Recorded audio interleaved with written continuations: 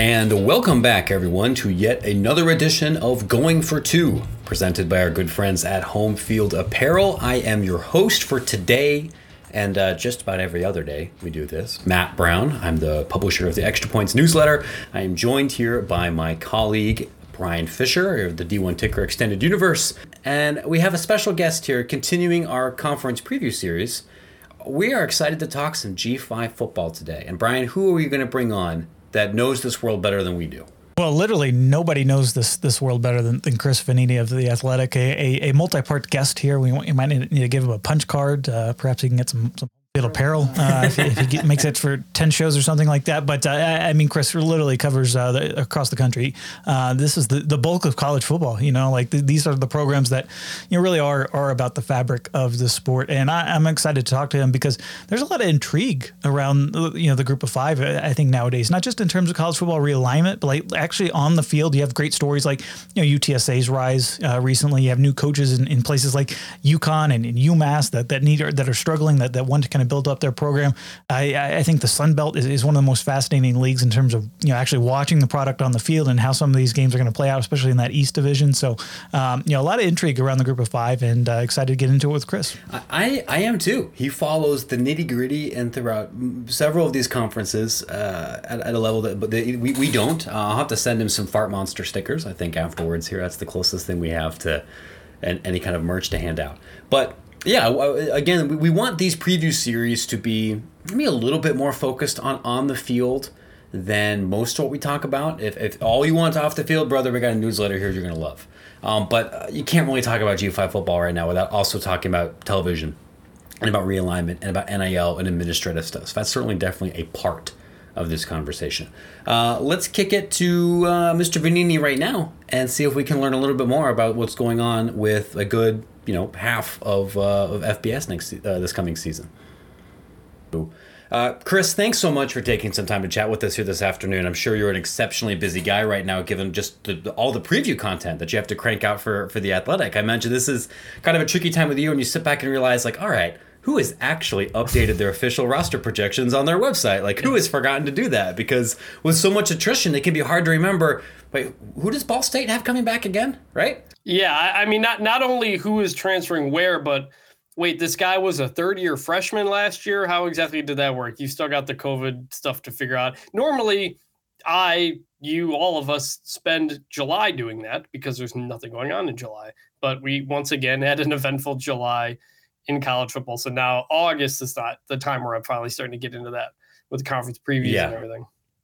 While fall camp is literally already, or not fall, the last camp is already happened. It's hard to think of anything as fall when you go outside and it's 92 degrees.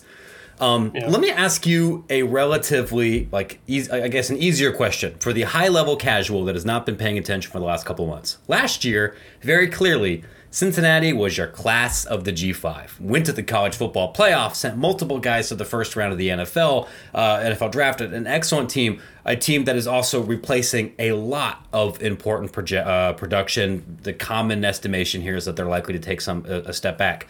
Do you view the Bearcats as still the team to beat for the high-level G5 position, or do you think that whether that's Houston or potentially somebody in another league enters the season as in pole position?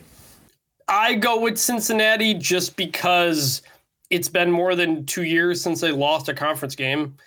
And even though they lost as much as they lost, they kept Luke Fickell. They kept a lot of that staff. And they've been recruiting like a Power 5 team. I mean, if you look what their recruiting is, it's been in the 40s, most years. So there is more depth there than you would find on a typical group of 5 team. Cincinnati got the most first place votes in the AAC media poll, but Houston actually edged them for first place by one single point. So they're really kind of the 1A, 1B, I think, in that conference. And as a result, the group of 5, that New Year's Six spot in general, because the American is most often the league that gets that spot. Do you think that there's anybody outside of the American that on paper in the beginning deserves to be in that conversation? I know we can, get more specifics here, but the high end of the Mountain West seems to have fallen off a little bit relative to its peak maybe 3 or 4 years ago. Is there a Lafayette or a Boise or San Diego State that's close to the Cincinnati-Houston level? I look, the Mountain West has a few potentially, but that league has been so deep that they kind of eat themselves a little bit. Like San Diego State won 12 games last year, but they lost in the Mountain West Championship to Utah State, who should also be pretty good. Fresno State's got Jake Haener back. They'll be really good. Does Boise bounce back? So the Mountain West has a few options, but they kind of tend to just all beat each other. And I'm curious about Appalachian State in the Sun Belt. That's the team to watch in the Sun Belt. They've got still a pretty loaded team from where they've been. They've been a top 25-ish team now for the last handful of years. They opened with North Carolina at home. So, if you can get a Power 5 win like that early on, helps. So, the Sun Belt is a conference that has not gotten the New Year's Six spot. So maybe App State is a team that can do that. It's interesting you mentioned App State. There, a lot of these Sun Belt schools, they've gone through some coaching turnover. I'm curious, with some new faces around the league, has that changed their profile at all, or is this still going to be a lot of the usual suspects that we see in this conference race? I think this year it's going to be the usual, with, of course, the new faces that have entered the league. I mean, we expect App State to be good. Louisiana, simply by being the only maybe decent team in the West Division, should be all right again. They've recruited very well under Billy Napier, and Coastal Carolina kept Jamie Chadwell and Grayson McCall. They got to replace just about everything else, but those have been the three teams at the top of the league. I think Marshall is a team that can get in the mix. I think Georgia State's a team that can get in the mix. So that's another league that has gotten a lot deeper over the last few years. Speaking of coaching transitions and changeover here, the internet has completely ruined my sense of time, especially given how eventful I feel like May, June, and July were. So leading into this conversation, I was realizing I don't remember off the top of my head who's a new coach in this league. You kind of, it seems like the hot seat cycle was 6 years ago for some of these places. Yeah. Is there a particular G5 program that's bringing in a new leader that you are most interested in? Not necessarily the one that's going to win the most games in year one, but the one where you think like, this person's fit and their roster and their scheme is most intellectually interesting to me. SMU, because they've been a solid team, top 25 team the last few years. Sonny Dykes obviously raised them to a certain level. He goes over to TCU, and in comes Rhett Lashley. He was the offensive coordinator who helped Sonny Dykes build SMU up into what it was. And frankly, I think the offense was a little bit better with him running it, before he left for Miami, turned Tyler Van Dyke into a pretty decent quarterback. So Rhett Lashley is a guy who's been ready for a head coaching job for a long time, I think. Like, he is a very organized, got everything planned type of guy. And he's made a lot of adjustments and changes even since he got there. Recruiting has picked up even more. They're doing a lot of stuff with former players and stuff like that. So he comes in. They've got Tanner Mordecai, really good quarterback, maybe the best quarterback in the American. And some transfers went out, some transfers came in. So I'm really interested in what Rhett Lashley could do at SMU, because I don't think there's going to be a drop-off. And frankly, if they don't collapse at the end of the year like they have the last few years, that becomes a team that could suddenly compete for the conference. With that opening up a little bit, sure. His career arc is so fascinating, because I'm old enough to remember. I've been doing this for a minute. That like 5 years ago, when he was in his early mid 30s, he was the next it guy, right? Like this was the next Tom Herman, and then he ends up at UConn, and everyone's like, "What the hell?" Like it's that's only there for a year, kind of went under the radar a little bit. Now he's resurfaced, and you're right. It seems to be at a place that, I don't want to say turnkey, but like there's not a rebuilding job by any means, especially given their ability to be aggressive with transfers. You expect that to maybe be a little bit smoother than maybe some attrition in the Mountain West or in Conference USA. Yeah, I mean, SMU's got access to talent. They were doing the transfer thing before the portal even existed. So, they've had that in place. And yeah, Rhett's had an interesting career. He was with Gus Malzahn forever. And while he was at Auburn with him, Gus would give him the play calling, then kind of take it away, then give it back, then kind of take it away. And then eventually Rhett was just like, I got to go do my own thing.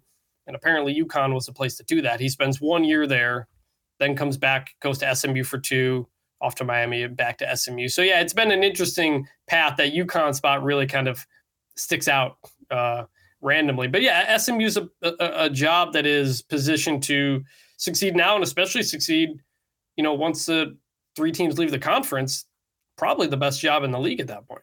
And you can throw on top of that the NIL aspect, which I know you've reported on a little bit in terms of some of their collectives. But it's an interesting time for really SMU and a lot of those kind of group of 5 programs in the state of Texas. Obviously, ton of success at UTSA recently, right down the road there's, Baylor in the Big 12, just coming off a title, $200 million at Texas Tech in terms of facilities renovations for them. UTEP, one of their best seasons in really forever, it seems like. Are you surprised, outside of maybe Texas State kind of bringing up the rear there, that the entire state of Texas has been able to support football at this kind of level? Not even getting into the way Texas A&M is recruiting, Texas obviously moving to the SEC. Are you kind of surprised at how so many programs right now, even at the group of 5 level, are so good around the state?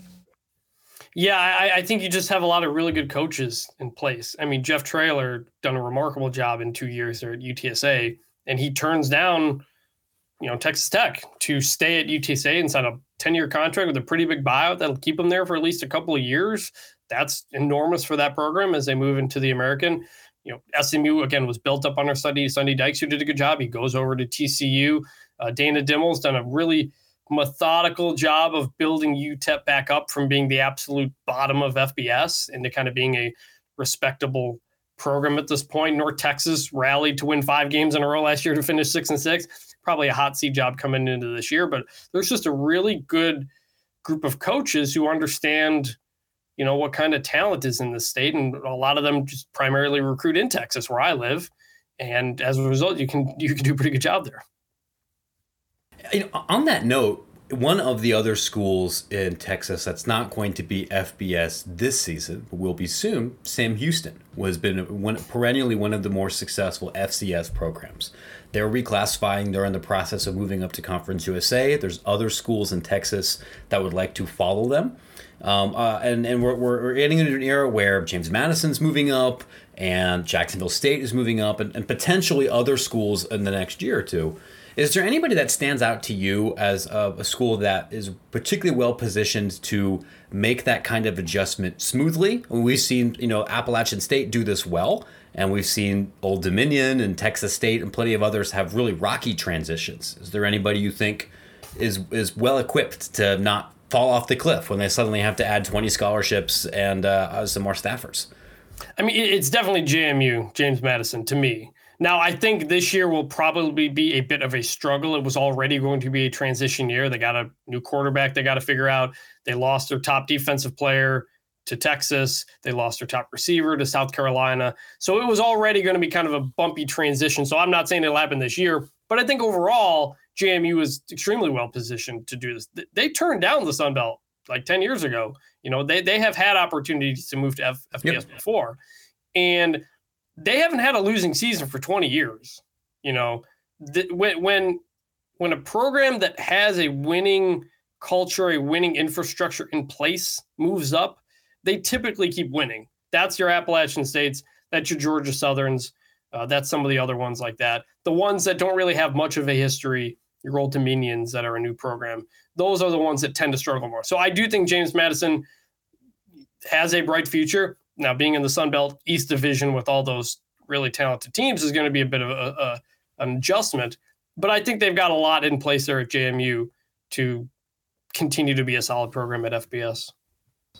Well, let me talk about that a little bit more specifically, because I think you were touching on something that's super important at this level, and I know you've had a chance to talk to a lot of coaches and administrators about it. This idea of winning cultures. Because if you look in the MAC, you look in the Sun Belt, you look throughout the country, generally, if you have a coach that kicks ass at this level, you lose them. You don't get to keep Billy Napier for 12 years if you're Lafayette. Eventually, the SEC is going to take him. If you have, it's rare to have a situation like Luke Fickell where you achieve at a very high level and are likely to stay for a while. But even then, if Ryan Day joins the Eagles tomorrow, like Luke Fickell's going to probably go to Columbus. What are some of the things that you've seen, independent of making good coaching hires, that define sustainable winning cultures? Is it a more brick and mortar facility thing? Have you been able to see things that programs have been able to pass down when they've had leadership changes to keep things going? What does that look like? So like with App State, they went from Jerry Moore forever to Satterfield. Then he left. Eli Drinkwitz, he left, and Sean Clark, and he's still there. And that was 3 coaches in 3 years at one point. But Appalachian State just has its recruiting profile in mind, and it has stuck to that. And maybe Eli Drinkwitz wasn't around long enough to change it. And that is, you find these guys who are incredibly fast, and you convince them that Appalachian State's the place to be. It's not going to be a lot of parties. There's not going to be a ton of nightlife. Though Boone is a very fun town, but this is what I was about to say. I wouldn't say that there's no parties in Boone, but the way Sean Clark put it to me is like, it's not like Miami. You know, it's not like some of these other places. You got to understand, you're pretty isolated up there. It's a fun town, but it's pretty isolated up there.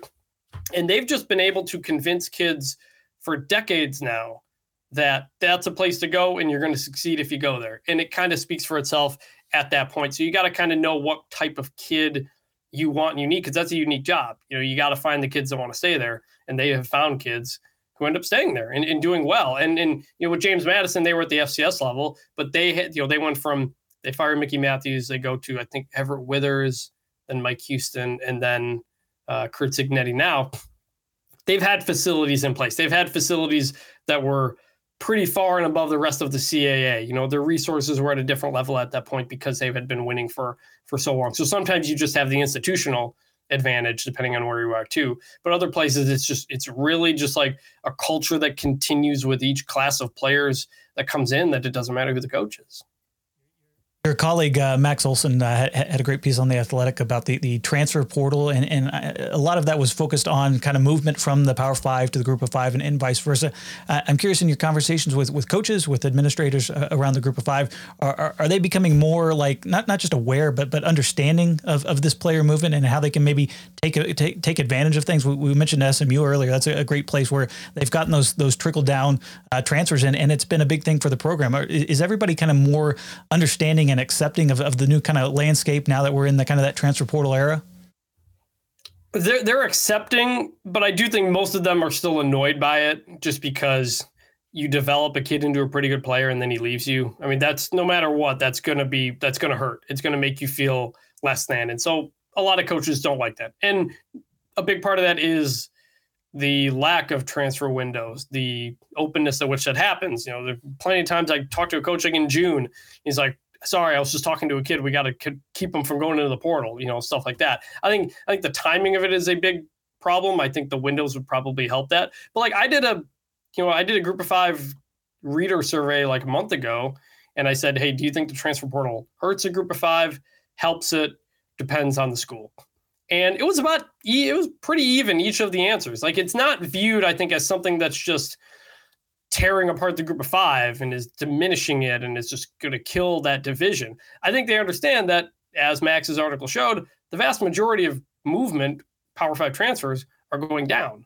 And that opens it up for your ability to get kids you didn't recruit, you didn't get out of high school, the kids that wouldn't have given you a look. So it changes how you recruit well. Because if you're a Group of Five school who's a 4-star player, you're probably not going to get him, but you want to keep up that relationship. Because if things don't work out a year or two, he's going to be looking for a new home. And he wants to come. Maybe he comes back home to where you are. That's what SMU's been doing. You know, that's a way to approach it. And I think in the end, people understand the trade-offs. It's just an exhausting amount of work that nobody really wants to do. Which is justifiable. No, but we don't like it when we have to do a bunch of extra work in our jobs, especially that's, you know, spreadsheet related. The dynamic that you've described here, I have seen be particularly important for schools that are in urban areas, that where there might be more people that actually grew up there that end up going to the Big Ten or the SEC or the Pac-12 and then wanting to come back. Not as many people want to or able to come back home to New Mexico State, because that part of New Mexico doesn't produce a whole lot of guys, but San Antonio does, and Houston does, and South Florida does. A lot of those kind of programs are the type of schools that the American is adding to backfill to replace their 3 major programs that are leaving, with the UCF, Cincinnati, and Houston. I'm curious, big picture here. There's a many schools at different stages, I guess, of program development that are making this transition. Is there anybody in that kind of new AAC group that you think has the best potential to compete at a higher level, knowing that there's a little bit of a step up in competition from Conference USA to Memphis and Tulsa and ECU? I think it's UTSA because they are obviously coming off a Conference USA championship. And again, they have their coach locked up for a number of years, most likely. And that program had nothing. I mean, their offices were trailers. There's still not a ton there, but like they opened up a new athletics facility pretty recently that was much needed. I think there's still a lot of potential there that they're tapping into. And look at the crowds that they got for games last year. They had 45, 50,000, I think, for the Conference USA championship game when they hosted against Western Kentucky. Like, that's a sign that there's a lot of potential at a place like UTSA. So when you move into the American and Houston's no longer in your conference, something like that, I think that makes it one of those places that could succeed immediately upon joining the league. Let's talk about Conference USA for a second. And I do want to talk about the actual on-field product in that league, which is a league that's about to look real different in a year or two. But I guess before I do that, whenever, national dorks like us, or particularly our audience, when I talk about Conference USA, that shifts to the more existential questions. So let me ask you, let's pretend you are the new commissioner of the conference and you're given a 4-year mandate to try and put it in the best position possible. What would be some of your recommendations, knowing that this is very much an entity that's in flux and maybe missing an identity? First thing I do is get all of my games on ESPN. That TV deal has been an albatross on that conference for a while. Just whatever the money is, it's so hard to find games. You're on Stadium, you're on Facebook, you're on CBS Sports Network, and you saw it with those three teams that left and joined the Sun Belt. One of the very first things they said at their press conferences was, "Hey fans, you're going to be able to find our games on ESPN or ESPN Plus now." Like that is so important. There's no identity for the conference because there's no identity with its media partners either. I think that's the first thing I would do. Next thing is you got to expand, obviously. So you got to figure out what exactly you want that to be. And I think you look at a lot of the Texas FCS schools, the Southland schools, the WAC schools, because this league is so spread out. And it less so than it was. You lose Old Dominion. That chops off some of your travel, but you're still adding Jacksonville State. You're adding Liberty, so it's like it's still kind of all over the place. Their headquarters is in Dallas. I think you look at, there are specifics with these schools that may or may not work out, but like your Stephen F. Austin's, some of these other ones. What does Texas Rio Grande Valley look like at some point? What does Abilene, Abilene Christian, what does Tarleton State look like? I think I think that would help it kind of form an identity again, and that is just a heavy dose of Texas football. And again, like we said, there's no shortage of players in the state to pull from. So I think those are things I would do. You mentioned Liberty there. That's an interesting test case. What does joining Conference USA do for them on the field? Does it enhance what Hugh Freeze has been able to do there? And is he someone that is going to stick around really beyond this season? I wanted to ask about this too, because on paper, it doesn't seem like they needed to do this. You're operating from a position of maybe less desperation than a typical independent. Well, think about what the potential college football playoff future looks like. I mean, remember when this happened last year, we were thinking, hey, 12 teams, 6 conference champs, at least one group of 5. If you're an independent, you got no shot. And I think Liberty is a school that spends at the level that it feels like, hey, we could dominate Conference USA, maybe get into that conversation as being the New Year's Six spot, the college football playoff spot. So I think that was a big part of it. They've been trying to get into a conference forever. They've been offering $20 million to conferences to try to let them in, but nobody wanted to do it. Part of that was because of the politics that are around Liberty and everything that comes with that. But part of it was because Liberty does spend so much money. Are you inviting a team into your conference that's just going to outspend everybody and dominate your conference? And that is what Conference USA pretty much welcomes, I think, at this point, based on everything they lost. They're happy to come in and have a school that could be a top 25 team that has a lot of great facilities and stuff like that. And they'll deal with the other stuff that comes with it, which kind of brings us to Hugh Freeze, and that he'll be there as long as nobody else wants to hire him. And based on things he's done and said in the past, based on things he's said and done recently, that may continue to be the case. Yeah, somebody who loves him should take his phone away. or at least delete Twitter off of the app. Hugh, if you're listening, who you might be, please don't DM me. I don't want to talk to you. I'll go through your SID that if I do, but real ones know what I'm talking about. Let's talk about a G5 league we haven't really had a chance to talk about a whole lot yet, which is the MAC. Right? For all the talk about, oh my gosh, Conference USA doesn't have an identity and the American doesn't have an identity and you're sprawling and you're changing a lot, that we know exactly what the MAC is. We know where it is. We know who's in the MAC. We know what we're going to get when we are watching television on a Wednesday night in the middle of October. Who's good in this league this year? Because we were talking about this off air a little bit. The gap between like the second or third best MAC team and like the 10th best MAC team, it feels like a crapshoot sometimes. Is there anybody on paper that separated themselves? Yeah, I mean, in a given year, you'll have half the league finish somewhere between 5-7 and 7-5. And if you go 8-4, that might be enough to win the conference for you. That's kind of where they're at this point. And as usual, I think I look at a lot of the teams in the West. Northern Illinois won the conference last year. Toledo is typically one of the most talented teams in that league. Central Michigan had the nation's leading rusher. They still have Jim McElwain. They've got a pretty good offensive system. Eastern Michigan's always been pretty solid. Western Michigan's kind of got to reset a bit, but they're always decent. And then in the East, you've got Miami of Ohio, probably the favorite. Then a lot of questions around Buffalo and a lot of questions around Kent State. So, it feels like it's going to be Miami versus whoever comes out of the West. But again, 7-5 might win you the division. Sure. It's always hard to tell. It comes down to 3-way tiebreakers and whatnot to figure out who's actually going to be winning that league. It's a lot different than when PJ Fleck took him to the Cotton Bowl, going 12-0. That just has not really been the history of that league. Yeah. How long do you think it'll take for Joe Moorhead to turn Akron into something that is interesting to people other than sicko degenerates like us? Well, I mean, it's MAC football and it's Akron, so it's always going to be kind of a part of that. You're going to kind of have to seek it out. I mean, it remains a stunningly really good hire for Akron, a guy who is a former SEC head coach. He blew us away, yeah. It was like 500. Like, he wasn't even bad there.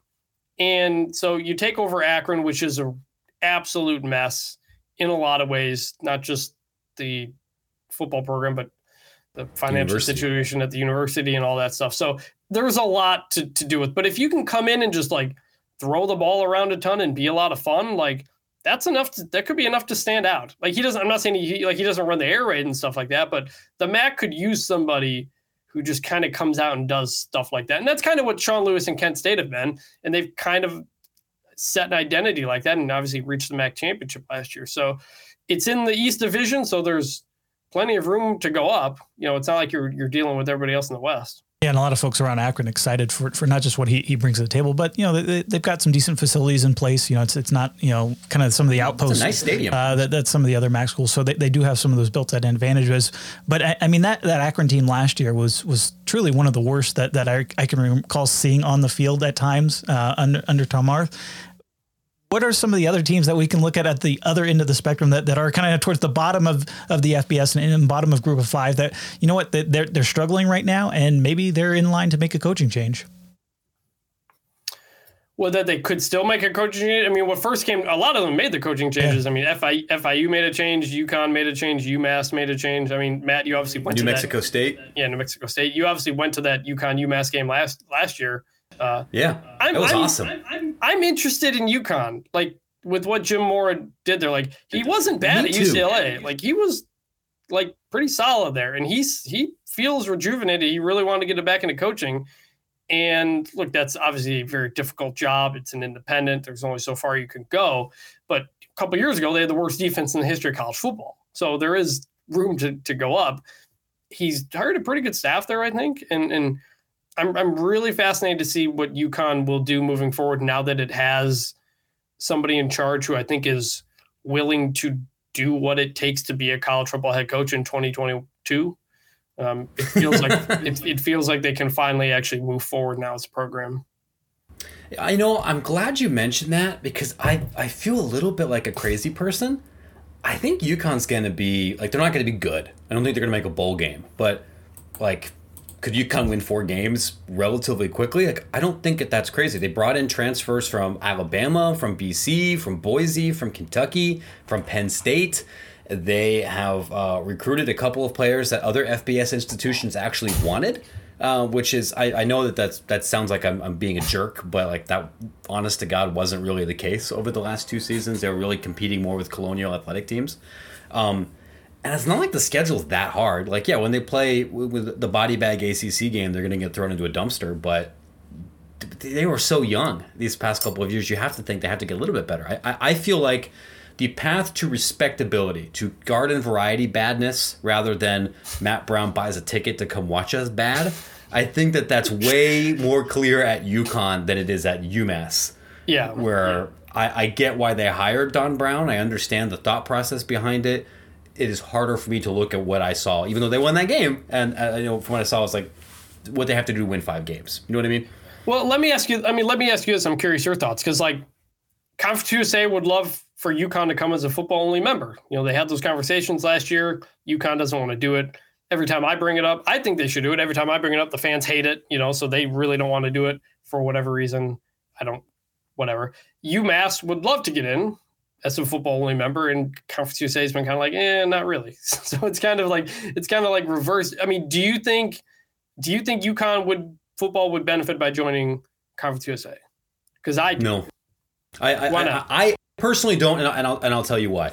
If by benefit do we mean would they have an easier pathway to the Cure Bowl or something? Yes, but it's a little bit different, because if you're a UConn football fan, you probably remember the Fiesta Bowl, and if not that, you remember competitively being against West Virginia and against Pitt and against these other programs, and for all of the faults of UConn football, of which there have been several. The way that's been explained to me by fans and people that work there is like, we're a basketball school, and we don't need to necessarily jump through a bunch of hoops to make an extra $800,000 in football. By playing this schedule, we can play against schools that our fans care about, and that we can, we can have a competitive stadium environment. And so if you are going to remove games against UMass, remove games against ACC opponents, remove games against BC or Temple or Army or Buffalo, and exchange them for games against FIU or Western Kentucky or UTEP, which no UConn fan would ever give a shit about, and kind of diminish your brand a little bit. I get why they wouldn't want to do it. UMass doesn't have that same football tradition, and they don't have some of those same built-in rivalries, and they don't have UConn men's or women's basketball kind of overhang everything. UMass got a hell of a hockey program. They're good at a bunch of other things, but I understand why that thought process is different. I mean, if I was a football player, I could see why I would want to be in Conference USA, but I understand why Dave Benedict might feel differently. My thing with it is just like independence feels like purgatory at this point in college football. And like you remember when BYU, being an independent for so long, and sure it's do. like you don't have. We don't even believe in purgatory, and we were in purgatory. Yeah. There you go. You don't have, conference player of the week stuff to try to win. You don't have player of the year stuff. You're not following the standings week to week. You're just less engaged. And look, if UConn was, if you look up UConn's schedule, if they were solely playing a Northeast schedule, if they were playing Temple, BC, Penn State, UMass, all these teams every single year, then I'd agree. But their schedule is still full of games that are on the other side of the country or way down in Florida and stuff like that. It wouldn't change their schedule that much to me. I just feel like, yes, it is a basketball school. That's the most important thing, obviously. I just feel like there's nowhere for football to go that you can ever be like super invested in it as a fan.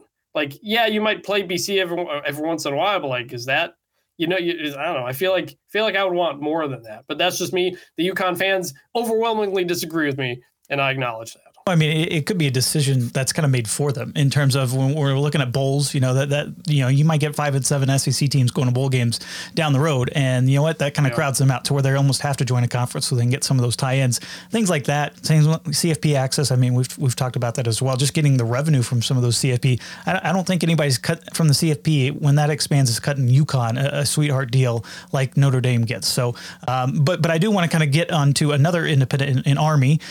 We've seen them have some success, quite a bit of success these last couple of years. They lost the game against Navy. I feel like that always kind of clouds their season. But what's the future like for Army, and are the Black Knights going to get back to more of that double-digit win territory? Yeah, I mean, Jeff Monken was obviously, up for Illinois and I think Kansas maybe a couple years ago, but he stuck around. He's done just an incredible job there, really. And Army football, it's, like they've stayed independent. They haven't joined a conference, even when given overtures. And generally the sense I've gotten there is they want to have a decent overall record. They play 2 FCS teams typically, and you got to beat Navy and Air Force. That's pretty much it. Like there aren't like we got to get to an amazing bowl game and stuff like that. The service academies go to those service academy military bowls anyway. But they've had some quarterback change the last couple of years. It should be another solid team once again. I don't have their schedule exactly in front of me, but they're playing Air Force in Dallas or Arlington again. They played last year. They're doing that again in the Army Navy game. So they're both neutral sites again this year. And yeah, that Army Navy game last year really changed the offseason kind of mindsets of both programs, because Navy has been down hard, but they won that Army game and like they're feeling good. I don't know if they're going to be very good this year, but Kenny Machalolo told me, he's like, every time you have a quarterback who beats Army, it skyrockets them. Like they're so much better the next year because of that. And so that changed it for Navy. Army had a good season, but they lost to Navy. That really, like you said, clouds kind of what the season was. Ultimately, that's the most important thing, what you got to do when you're at Army. Boy, the beginning of Army's schedule for this coming season is tough. I had taken a look at it now. It's been a minute since I've checked it, but you open at Coastal, who will have offensive firepower, albeit a different kind of roster. You get UTSA at home, who's should be very strong. You get a pretty good CAA team the next week, and then you're playing Georgia State and you're at Wake. I mean, in a schedule where you're going to be playing a couple FCS teams and you're typically playing some of the dregs of FBS, there's still 6+ wins there for sure, but that's a tough 1-2 punch without playing a P5 team, no question about it, when you don't have unlimited depth. I mean, you want Coastal and UTSA, those are not generally the G5s you want to see on your schedule, no matter who you are. No, not even if you're like North Carolina, who I think is scheduling has something similar this year, or and Georgia Tech has a couple of those games. Like very, very stupid. Yeah. Do not recommend. Yeah. Let me get you. I don't have a whole lot left here, but we've talked a lot here about teams. We've talked a lot about moving around and future projections and everything. Who are you most excited to watch this year, like as a player? I'm really interested to see. Well, one is Clayton Tune, the Houston quarterback. I think he kind of doesn't get enough love and attention in general. I think he's going to have a massive year down at Houston. And Grayson McCall, 2-time Sun Belt Player of the Year. He's going to be really fun again. But I'm also really, really curious to see who wins the UCF quarterback battle, because that team is loaded at the skill position with receivers and running backs. They were banged up with injuries last year. Is it going to be Mikey Keene, who took over as a redshirt freshman when Dylan Gabriel got hurt? Or is it going to be John Rice Plumlee, the former Ole Miss running quarterback turned wide receiver, who's now back at quarterback, kind of generally fits what you think of when you think of a Gus Malzahn offense? Because you've had up and down Gus Malzahn teams, going back to Auburn. Sometimes the good teams are the ones that didn't have a great quarterback. Think about Nick Marshall, going to the championship game and stuff like that. So if UCF can figure out who that quarterback is, they could be in for a big, big year once again and kind of get back to what we think of UCF being recently. I think there's one last thing I think I want to make sure I ask you about here while I've got you on, because I think my readers will yell at me if we don't. Do you envision do you think any FBS G5 realignment is likely in, say, like the next 2 years? With Texas and Oklahoma, we had a very significant spillover effect that I've written touched all the way down to D2. It doesn't look like that's immediately the case here for USC or UCLA. Do you expect Conference USA or the Mountain West or the Sun Belt to actually pull the trigger on anybody in the next 18 to 24 months? Well, Conference USA we do, just because they're going to be at 9 members, by next year, and obviously you're going to need something out of that. But other than that, I don't really think so. The Mountain West, it depends if Boise State and San Diego State are still around in that conference, because, they could have expanded last year. There were people in Conference USA who said, hey, told me we'd rather go to the Mountain West than go to the American. We think it's a better fit. But the Mountain West was ultimately decided not to expand. Part of it was because they were told, hey, you're not going to get any more TV money. You're going to cut down on your per school payouts with that. So they opted not to do it. So they're obviously not itching to expand unless they absolutely have to. The American is up to 14 teams soon, so there's probably not much more happening there. Keith Gill, the Sun Belt, said that they've kept the door open to expansion, but my sense from talking to people in that league is that it's nothing really imminent. It's just kind of if something pops up, like some schools, like Western Kentucky and Middle Tennessee and Louisiana Tech were on the radar last year, but ultimately opted not to do it. And the new expanded TV deal with ESPN that the Sun Belt got essentially is, from what I'm told, making every school whole what they were before they expanded. So you expand, you add some more teams, that kind of cuts down on what you're making per school. This new ESPN deal basically gets everybody back up to where they were. So I don't think that there's really any move they can make that's going to help that TV money situation again. So they feel pretty good where they're at. So I don't see a ton of Group of Five realignment happening. Most of it happened last year, and that's most of what could happen. So other than Conference USA adding a couple schools maybe, I don't see a ton. Well, I will at least bring it back around to the on-field aspects and really fire up your Twitter mentions. I'm sure who is winning each Group of Five league, and I guess who might end up taking that Group of Five bid to make the New Year's Six, in your opinion. So I think the New Year's Six comes down to Cincinnati and Houston, and everything makes me want to pick Houston. They don't play Cincinnati. They don't play UCF. Cincinnati has to go to SMU. They have to go to UCF. But Cincinnati hasn't lost a game in the American in more than 2 years. They're still Cincinnati to an extent. Dana Holgerson last year was upset that they went undefeated in conference play and had to travel for the conference championship game. Maybe Houston gets that game at home this year, and maybe that's the difference in winning it. So I'm still sticking with Cincinnati just because I got to see them lose before I can pick them otherwise. Elsewhere, the MAC is the toughest one. Everybody feels like it should be Toledo's year, but I'm kind of leaning toward. Big year for Jason Candle for sure to win the league.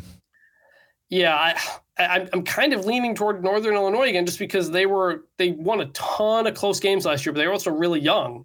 They could, in general, be a better team. Conference USA, UTSA, I think clear favorite there. UAB with the coaching change is kind of uncertain at the moment. Mountain West, I think Boise's going to bounce back. Andy Avalos was pretty confident with how the second half of last season went, that they figured out what was going wrong last year. So I think Boise State bounces back and wins the Mountain West. And then Sun Belt, Appalachian State. I think they're one of the top Group of Five teams. They're loaded at running back. And they got a freshman kid, by the way.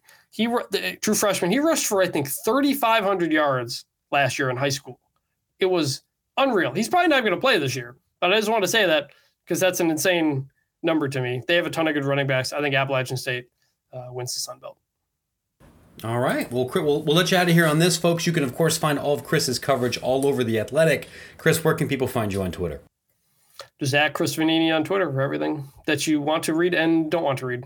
I tweet a lot. If you want to learn more about wrestling, if you want to learn more about dogs, yes. You should follow Chris. Hey, thanks so much for taking some time here this afternoon. We look forward to talking again later this season. Sure thing, guys. Really quick before we wrap up here, I do want to take some time to talk about our good friends at Home Field Apparel. Normally, when we do the show, I'm wearing something from Home Field, but before we were recording now, I had to go do some other video work, so I'm actually wearing a shirt and tie. Although, in the true spirit of Home Field, also gym shorts. I'm not wearing a suit when I'm doing video, and it's summer. I'm in my basement. Nobody here can check. If you want clothes that embody the ethos of somebody dressing like a serious professional and also like they're about to go play church basketball, might I recommend our friends at Home Field Apparel that sell extremely comfortable, extremely unique, officially licensed apparel. for college programs with their vintage logos. If you want to go get something that has a logo from the 1940s or 1950s and you kind of forgot about that it exists, you're going to be able to find it there on t-shirts, hoodies, long sleeve shirts, some tank tops, and even some sweatpants. They have been highlighting individual brands for Big News Saturday the past several weeks. I was wearing my Northwestern shirt earlier today. I bought a Nebraska shirt recently, which is excellent. I know you're wearing some home field stuff right now, right? Or there we go. We got the angry Tulane wave, which is featured here in my office. I'm just off camera over here. This week they're dropping Penn State, and I saw the preview of the hockey shirt, which this is a very deep compliment from me. It looks completely ridiculous. Some of the Oregon State stuff that they were sharing, completely ridiculous in a good way. One of the best collections I think they've ever done was that Oregon State. Just the amount, the diversity. The Angry Beaver certainly lends itself to some great home field apparel. But I mean, this week with Penn State, I do feel like we could have a potential record in terms of some of the sales that they have on Big Noon Saturday. Given the size of that fan base and given the appetite for a lot of these Penn State shirts, I cannot imagine how crazy they're going to go for a lot of these designs, because they are fantastic. They are fantastic. You know what? I don't think Connor's listening to this part in the podcast. I want to tease something. Could Penn State break the record this week? They really could. Is there maybe one other team involved in Big News Saturday that's coming after Penn State that might be in that conversation too? Yes, my friends, there is. And you don't need to be Encyclopedia Brown to figure out what kind of school I might be invested in that isn't a part of home field yet. But don't wait until that school comes out. Spend your money right now. Then use that money and spend it again on other home field stuff in a couple of days. Use promo code EXTRAPOINTS at checkout to save 15% off your order. That helps support this show so we can get more money to buy other home field things. It moves the money around, right? This is how the crypto economy works. This is how the t-shirt economy works. I don't listen, I'm not a business guy, right? I'm here to make tweets and newsletters, but somehow that keeps this operation in business too. Homefieldapparel.com, look good and give us money so we can do things like buy other shirts ourselves. So I don't have to, dress like this. It was a very illuminating conversation. I'm excited to watch multiple, several of these teams. I'm excited to watch Louisiana this year, who we didn't even really get to talk about very much, who I know has to replace quite a bit of production, but was a very good team at the end of last season. I'm excited to see what kind of staying power Cincinnati has. I could see this being a year where it's a down year and they go like 10-2 and they go into Big 12 play, returning like their, a lot of offensive line production and set themselves up to be competitive right away in that league. I'm excited to see if Boise State can regain what we consider to be Boise State in an increasingly difficult Mountain West, where I think there's only one really bad team in that league. The floor at that level of that conference has really risen quite a bit. Maybe two bad teams. UNLV is probably going to be pretty bad too. There are a lot of fun storylines, and I'm glad that Chris was able to help break those down for us. I mean, we didn't even get into, Colorado State poaching a coach from, across the league in Nevada with Chris there. I mean, it is an interesting league, and just looking at the Mountain West. I mean, we did talk about Air Force a little bit. Very intriguing team, always just given their style of play, and you really can't peg them. Oh, they lost XYZ. They end up replacing it somehow. And then Troy Calhoun's name comes up in the coaching, carousel at the end of the year for some odd reason. So. Every single time. But it's just again, this is kind of part of the fabric of college football. A lot of games that are going on. And I can't wait, because I think really outside of, and we kind of got into it with Conference USA and their TV deal, outside of maybe that kind of aspect of the league, all these Group of 5 games are a lot more accessible than they really ever have been. And so to be able to sit there on a Saturday or Thursday night or Friday night and kind of dive into some of these big time matchups at this level is always a pleasure. Not just focusing on those big Power 5 games that have those playoff implications. There's some really good football being played across the country, and some really intriguing storylines, I think, going into a lot of these leagues in the Group of 5. Yeah.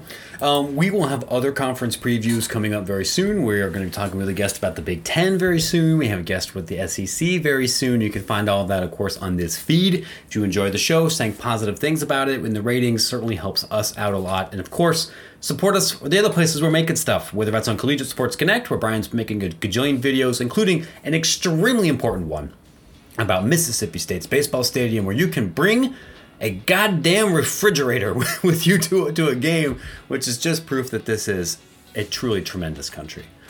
You can also, of course, follow my work at Extra Points, which is at www.extrapointsmb.com for information about everything from Division II streaming wars to conference realignments to what's happening in the NIL marketplace.